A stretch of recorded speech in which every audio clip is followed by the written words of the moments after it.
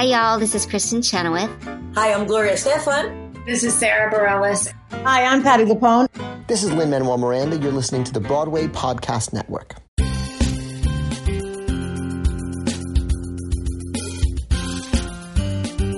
You're listening to Stagecraft, Variety's theater podcast, bringing you behind the scenes with the stars, creators, and producers of the hottest shows on Broadway, off-Broadway, and beyond. I'm your host, Gordon Cox. On this episode of Stagecraft, I'm talking to the producer Ken Davenport. His current show, Once on This Island, gave the Tony Awards its biggest surprise this year when the well-liked underdog walked away with the trophy for Best Revival of a Musical. For his newest Broadway outing, Getting the Band Back Together, opening this summer at the Belasco Theater, Davenport is both the producer and the writer. He's here in the studio with me to talk about Tony wins, producers' perspectives, and the goat that walked the red carpet. Hey, Ken, thanks for sitting down with me. My pleasure. Thanks for having me. Yeah. So, congrats on the Tony win for Once on This Island. Thank you very much. I'm still floating a bit. So. Well, that show has been really well liked since it opened, but I feel like everybody on Broadway or a lot of people on Broadway were expecting the win to go to one of the other more sort of traditional classic musicals, right? Probably My Fair Lady was what we were thinking. How did Once on This Island pull off the upset? What tipped it in your favor, do you think? Well, that's a really good question. And look, at many times during the last several months, you can count me as one of those people that thought it might go the other direction. And I'm a pretty optimistic and positive guy.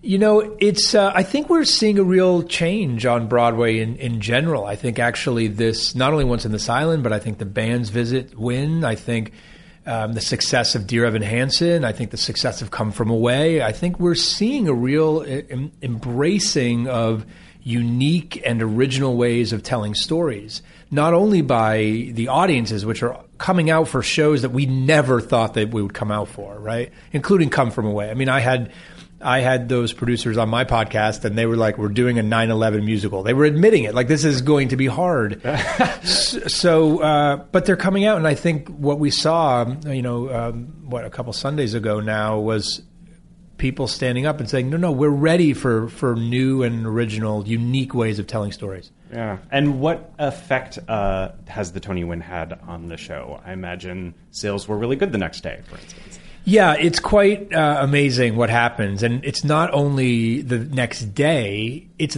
that moment. Like, we track it hour by hour, and my general manager literally an hour after we won, he said, sales have just jumped exponentially based on what we would normally do on a Sunday and at 10:30 at night. Right. So people are watching, and nowadays actually people watch and also have a laptop nearby, right? So they watch and buy now probably more than they used to. Did you notice an uptick also when the show's performance segment was on? Does that influence as well? Yeah, without a doubt. Although, historically, my 25 years now of doing this and watching these Tony Awards and watching them impact box offices, I tend to see that people want to take in all the performances. Because, look, people don't buy tickets for 10 shows at once. So the Tony Awards, when you're performing on them, I find it really not just about being a great performance. It's trying to be the best performance of the night, so you're one of the 2 or 3 shows that they buy tickets for. Everyone keeps a list in their mind of the shows they want to see. That's your chance to get higher on people's lists. And so tell us a little bit about the performance segment for Once on This Island. You did something a little unusual with that setup. You put the audience around it in the round, just like the way the show is staged in Circle and Square. But tell us about how that came about. Well, of course, that's one of the really unique ways of how we tell the story and what makes our show different from all others, right? So the first thing I said to the producers of the Tony Awards was, you got to let me shoot it in the theater. You got to let me shoot it in the theater. And they said, no, absolutely not. No. It's not what we do. We present a live experience in Radio City. Then I asked again, and they still said no. And then they said, but wait, Ken, stop jumping up and down and slamming your hands on the table. We really want to try to figure out how to embrace what you're doing at Circle on that stage. So I have to give a huge shout out to Ricky and Glenn, those producers who've been doing it for so many years. They're the producers of the Tony Awards. Yeah, They've won many Emmys for their work on it. They do a marvelous job, and they really said, like, no, we want to figure this out. We want to figure it out. So they sat down with us, and I just kept saying, can I have sand? Can I have water? Can I have the goat? Can I? And they were, yes, we'll figure it out. The minute I saw the water, I was like, are you kidding? Did that happen? Yeah. We just threw everything at it. The rain, we were like, I want to create the entire world. And thankfully, because they love the theater so much, and, you know, I think they were fans of the show as well, they were like, no, we want to show everybody that at home. And you mentioned the goat, who also you walked the red carpet with. Congratulations. Yeah. Sparky's one heck of a date, let me tell you. I imagine, yeah. That's the food budget's high for a date with Sparky, right? That's yeah. So is the cleaning bill on my tux, because it was like packed with snacks for Sparky. Where did Sparky sit during the ceremony? When just backstage? Sparky had to prepare. I mean, I guess that's true. Warm-ups. Yeah. Yeah. He's got a long process. He's very method. Right. How was, in terms of choosing what number you wanted to do on the Tonys, why was this one the one you did? You did Mama Will Provide. So it's a great question, because it's, you are trying to win that night in terms of the performance. You have to ask yourself, which I do as a producer all the time anyway, it's my job to say, what does my audience want to see? Like, what are they really craving that will also then motivate them to move, right? So, and we had a big discussion about this, because there's the idea of what we want to present sometimes, and then, which is not exactly what may sell the show best. So, and then there's always the montage argument, right? There's like, we'll do 17 songs. We'll showcase every single actor, and we'll do these things. And those are, although this year actually I felt a couple of the shows that did montages, they came off pretty well. I would agree with that, but I feel like they are more challenging than... Yeah, because songs are written to be 3.5 minute stories. Right. And when you chop them up, they just don't tell a story as much, right? But I thought Mean Girls, their montage... Yeah, that worked. It almost didn't even feel like a montage, right? Yeah. Felt like high school. Yeah. Right. So, we had lots of talks about that. And then give credit to the music team and Michael Arden and Steven and Lynn for crafting this little bit of a prologue, because we felt it was important to tell the story, because not a lot of people know what the story is of Once in the Silent. They know Carousel. They know My Fair Lady. They don't know Once in the Silent. So Michael had this beautiful prologue in the show, so we put a little bit of that into Mama. This is Michael Arden, the director. Yes. Yeah. And into Mama Will Provide, the showstopper. Right. But if you noticed, we inserted this little moment for Haley to give her a moment to belt like only Haley can. Yeah, Haley Kilgore is the lead actress, and was nominated for a Tony that night. Yeah. It played great. I thought it looked great too. Thank you. So, we were very happy with it. Yeah, I was like, you know what? If we don't win, I'll be happy with that. I mean, and it is the showstopper of that show. It's quite satisfying. Yeah, Alex delivers a performance that is unlike any others. And so after this Tony win, how has your prognosis for the show's lifespan changed? Has it at all? Oh, absolutely. Look, we had a significant uptick in the next 12 hours. The ball is still up in the air. You could see that in the grosses that were announced last week. You'll see it again this week. I expect us to have a very, very strong summer. The touring interest has spiked. There are these residual effects that happen when there's that many people watching. Yeah. And then you get the ultimate good housekeeping seal of approval. Right. What was going to be my next question is what doors beyond Broadway a Tony win opens? I mean, you mentioned the touring interest, for instance. Does it attract international interest as well? It does. All sorts of interest. International interest, filming interest, everything kind of pops up. And it's always funny because people end up emailing me like, I'm interested in this show. And then I say, do you remember when I talked to you about it a year ago and you didn't return my call? So there's always that. Those are fun. Yeah, I imagine. That's So as Once on This Island is happening at Circle in the Square, you've got on the other side of Times Square another show about to start fairly soon, getting the band back together. Tell us a little bit about that and how it came together. First of all, it is neither the band's visit nor the boys in the band. Correct. It is definitely... you don't want to mistake and get tickets for the wrong show on either one of those. Actually, get tickets, but you'll have a great time at ours, no question. Look, Getting the Band Back Together is one of those shows that it was created in the same way that I created the first couple shows I ever produced. Right. The Awesome 80s Prom, I had Altar Boys, right? Altar Boy. I had these ideas that came out of my head, and then I brought together teams to execute them. Right. Getting the band back together, I actually couldn't find a writer to do it that I was happy with. And because I find that playwrights usually want to write their own ideas. It's very hard to bring them an idea. They're like, I'm working on 17 of my own. So unlike film, we don't pay them $250,000 to write an idea. Right. So I had this idea, and I said, well, I can't find a writer. I will do what I did on the Awesomates Prom, and I'll put 17 people in a room, and we'll improvise, and we'll see what happens. And instantly, all this fun and exciting, unique things started to happen in that room. So I started to write them down, and we improvised some more, and we put a story together. And next thing you know, we had a book of a musical, and then we inserted songs. And so tell me how you, first of all, for people who don't know, who are Grindal Schatz, who you collaborated on the script with? Is that so what I did, I auditioned. So I had in my head this idea. A 40-year-old guy loses his job as an investment banker, has to move back in with his mom in New Jersey. First day back home, he runs into his best friend, who he hasn't seen in 20 years, who says, dude, you're back in town. You know what we should do? We should put the band back together. Fun, right? And they challenge their arch nemesis from high school to a rematch of the Battle of the Bands. So I had that idea. I did a little character breakdown. There's the investment banker. There's his best friend. I'm going to make him a math teacher, maybe. There's an Indian dermatologist, right? There's a 16-year-old Jewish kid who wants to be a rap star, like a band of misfits, a Bad News Bears, underdogs. I'm a big fan of the underdog story. Tamoon is an underdog. Yeah, absolutely. So I had on this island was an underdog. Yeah, exactly, exactly. So I'm a huge fan of that concept. So I had these list of characters, and I cast actor/writer, creative people to play those types. Didn't audition them vocally because that's not what we were looking for. And then I cast them. Sebastian Arcelus, was one. He can sing, luckily. Yes, he can sing. Sarah Salzberg, who collaborated with me on another show, a couple of shows, was another.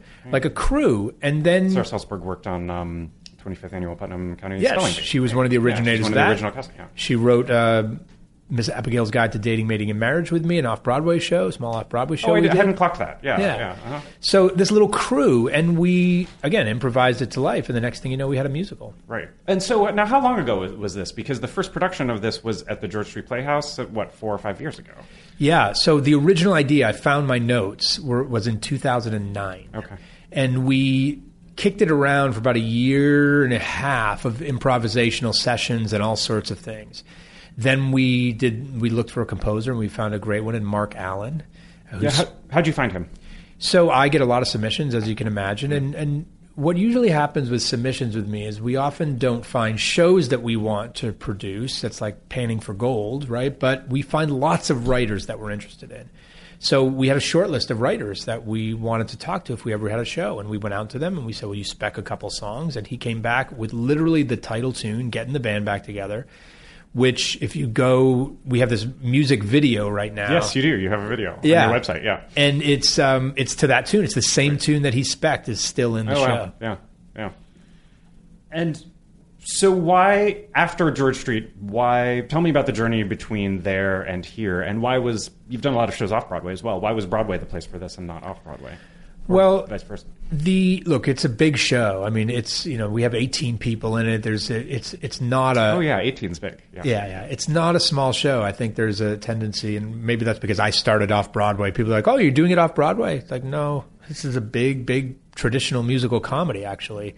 So it couldn't have survived economically off Broadway. And I actually believe it's a big Broadway idea. Right. The things that work off Broadway now are very unique things that can't be seen on Broadway are the things I think that should be done off Broadway. That's interesting. That must guide your thinking in terms of what your next off-Broadway shows will be. Yeah, exactly. I only look for things that couldn't appear on a Broadway stage. They wouldn't make sense there. Right. And what do you think of the timing of opening in the summer? It used to be a thing that wasn't done, and now actually a lot of people are doing it. Yeah. Now this season there's like 3 or 4 shows in the summer. Uh-huh. It's crazy. It's a new booking period for the theater owners. They're very happy. It is. About I think that. That's right. It's like found money for them. Yeah. It's like renting your house when you're away on vacation. So it's an interesting time because getting the band back together feels like a summer movie. Right.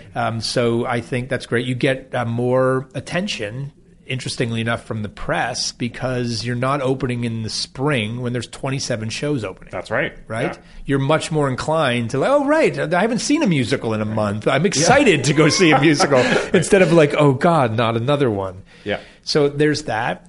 It's an interest. There's more tourists. That's good. There's less New Yorkers. That's not so good because they're the early adopters. So I will, I am sure that we will, like most summer musicals, shows that open in the summer will see a slower climb to where they want to get to because the traditional early audience isn't here. Right. Yeah. And so a lot of producers tend to sort of keep the divide between sort of business and creative pretty separate. Like, it's very rare to have a producer to produce the show that he has written. What's your philosophy on that? Why don't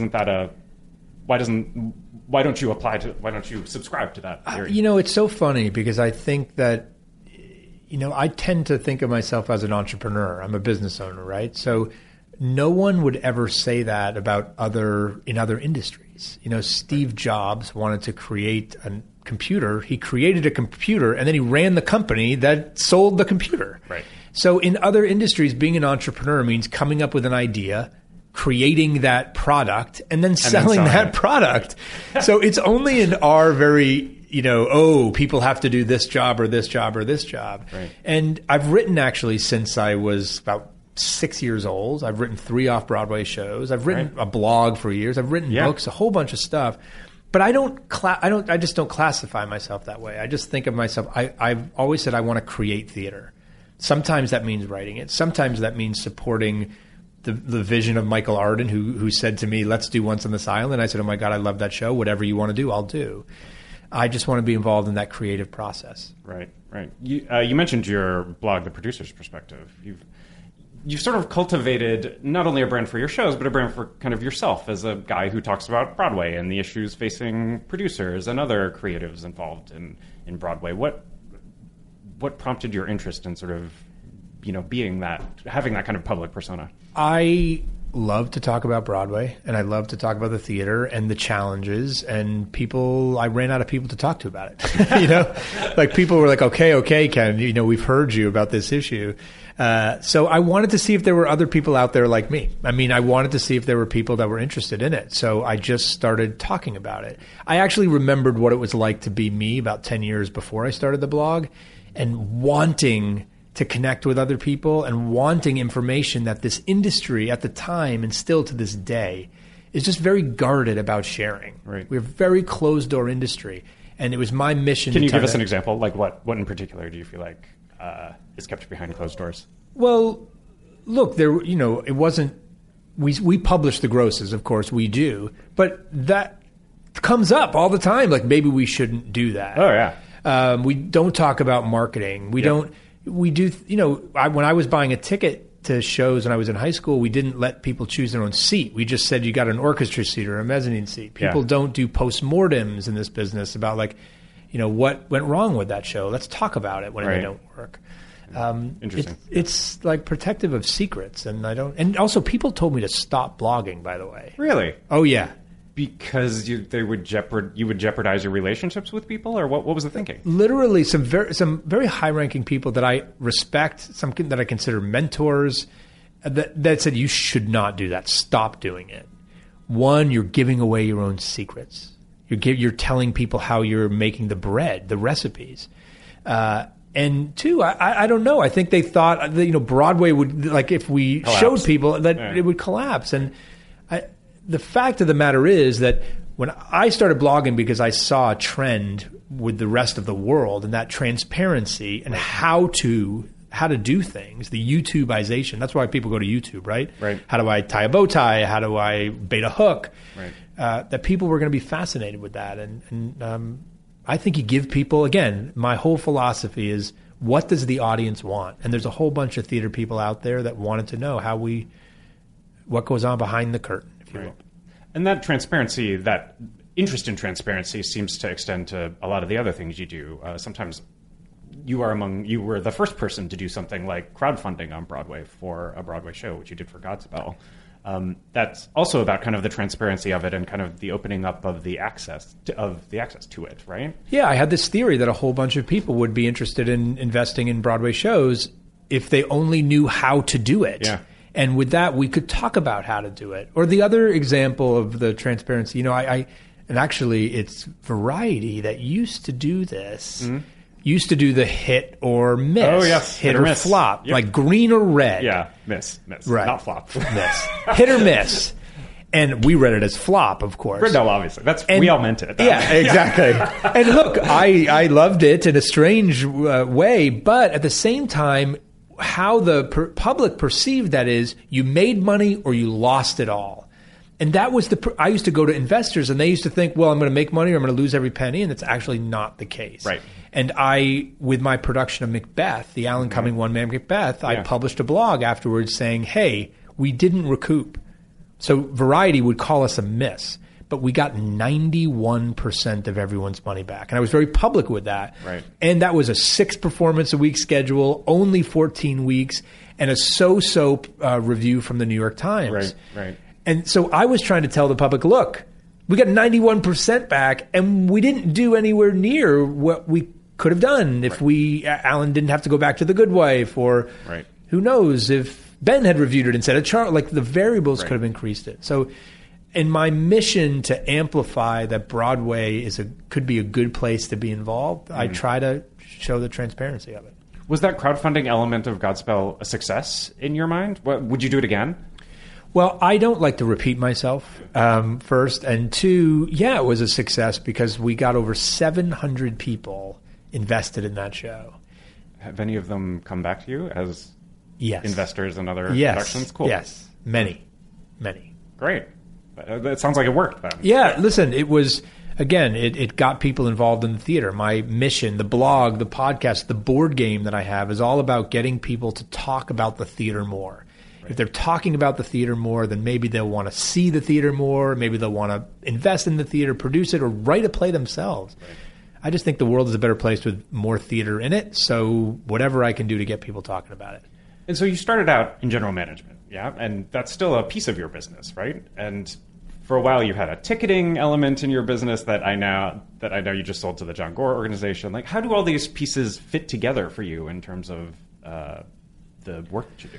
So my core of my business is creating and producing Broadway musicals, right? And what I started to do was assemble things that could support the core. And hopefully in the downtime, because I can't decide when to produce like David Merrick could decide when to produce, because the theaters aren't available like they used to be. Right. I can't walk into the Schubert's office and say, I want to do this play. And they say, here are the keys to the Golden. Right. Go for it. It doesn't work that way anymore. So I have to plan for the times when I can't produce. So I developed other businesses, and that was advice I got from another mentor. I planned other businesses to support the core, rehearsal space, all sorts of things. But admittedly, I got a case, and still have it, of entrepreneurial ADD and started to do all sorts of things. And right now, what you're witnessing is me saying, Ken, what do I want to do with the rest of my time on Broadway now that I've reached the middle age of my career? I've been doing this now for 25 years, and I'm like, okay, I'm going to focus on finding my Hamilton. So I got to get rid of the group sales business. Right. All right. Yeah. You mentioned you've been doing this for 25 years. What are the biggest challenges facing Broadway right now, to your mind? There's many challenges facing us, but it depends on the perspective that you have. Hardest thing for a producer to do right now is get a theater. It's not raise money. It's not even marketing anymore. It's get yourself a theater. That's a challenge. Yeah. And actually a feel for the theater owners, because they're pulled in so many different directions now more than ever. And while it's easy to say like, to be a theater owner, how great would that be? It's tough to try. You got a lot of friends out there that want one of those spaces. Certainly the diversity angle is something that we're all challenged by, and trying to figure out how we accomplish it, how we integrate, how we do all these things that we want to do and are just catching up on. Luckily, we're ahead of some other industries. I think we're ahead of Hollywood, but we still got a lot of work to do there. Pricing is a big issue because here's, I talk to a lot of audience members. And while variable pricing has been unbelievable for certain shows and therefore for investors, which is good, there is a rumor out there that all tickets are $800. Right. And even at Hamilton, all tickets are not $800. And this is something that I talk to members of the press like yourself about all the time, is like when you talk about like, oh, Hamilton tickets are this or Dear Evan Hit, that's actually not the case. Every show is scaled. Right. Everyone has balcony tickets that are cheaper than their work. The best seats are $800. Okay. The other thing is that, look, if you want a cheap ticket to a Broadway show, you can get one. Right. It may not be Hamilton. But it's the same thing of, and I'm going to use a retail example. You want a handbag? You can go to Louis Vuitton and get a handbag for $5,000. But if you just want a handbag, a really good one that will survive and do the job, you can get one for $100. Right. There are tons of shows out there that you can get $99 tickets to, $50 tickets to, and this perception that everything's $800 is a problem. Right, yeah. What are the bright spots? Broadway is cool again, and it started with the seeds that Disney planted in the early 90s. I don't think people realize... With the musicals, the animated musicals. Right, with Beauty and the Beast. Yep. I don't think people realize that the kids that were dragged to Beauty and the Beast then are now old enough to actually have kids. Oh, yeah. I feel like Menken and Ashman are like wholly responsible, or quite a bit responsible for... the crowds coming out to Broadway. And even some of the creators, like, Bobby Lopez and Kristen Anderson Lopez will talk about how much they loved, The Little Mermaid. They started the revolution. Yeah. We have more families going to Broadway now than ever before. It was started by Disney. And then, of course, all the things that happened from the telecasts on NBC to American Idol to Glee to all the things that have happened that have just made Broadway cool again. And then, of course, Hamilton being the cherry on top of that. And then now Harry Potter here. And, people have thought, oh, Broadway's been booming over the last couple of years. It's about to experience another one because, as I say, when Hamilton opened, there weren't kids in the Philippines wearing Hamilton T-shirts.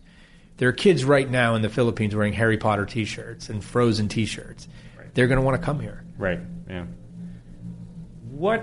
Producing can be kind of a nebulous thing to many outsiders' minds, and particularly for people who are maybe interested in getting involved. What advice would you give to aspiring producers? Well, first of all, don't think that you can't do it. I mean, there is this, producers have to be uber wealthy people and they wear top hats and they're super fancy society people and they go to Sardi's all the time. You're wearing a top hat right now. Right now. I mean, you are. And tails. And my driver's out front. Yeah. It's none of that. Right. None of that. I am, not I didn't come from some wealthy family. I didn't make $100 million in another industry and say, let me go play on Broadway. No, I started as a PA getting coffee and turkey sandwiches for Richard Chamberlain and I worked myself up. This was Richard Chamberlain for Sound of Music? Is that right? No. I'm older than that, Gordon. My Fair Lady. For My Fair Lady. Oh, 1993. Oh, right. Okay. Yeah. So it took me those 25 years to get that Tony Award. It takes a long time, and I'm not done yet. I got a lot of stuff that I want to do. So I say the same advice that Hal Prince told me in 1996 when I said I want to be a creative producer. He said, produce something, anything. I don't care what it is. Do a Shakespeare reading series in your dorm room if you want. Find a new playwright at NYU. There's a zillion of them there. Say, give me a play you wrote. I don't care if it's good or not. Get actors in a rehearsal room and read it. Like, it's amazing what happens when you just start the snowball rolling down the hill. Even out of things that don't work, something good usually happens. Maybe it's the next play that the playwright writes, or you meet an actor that ends up being a star. Whatever it is, just get with other people and do something. Right.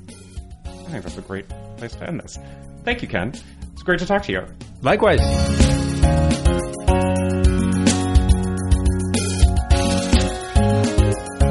That was Ken Davenport, the producer of the Tony-winning revival of Once on This Island, and the producer and writer of the new musical Getting the Band Back Together, starting performances July 19th. The next episode of Stagecraft will be released in 2 weeks as we go to a bi-weekly schedule for the next 3 months, resuming our weekly schedule at the start of October. But in the meantime, there's still plenty of theater to talk about, so in 2 weeks, I'll sit down with Tatiana Maslany, the Emmy-winning star of Orphan Black, who's making her New York stage debut in Mary Page Marlowe. Until then, see you at the theater.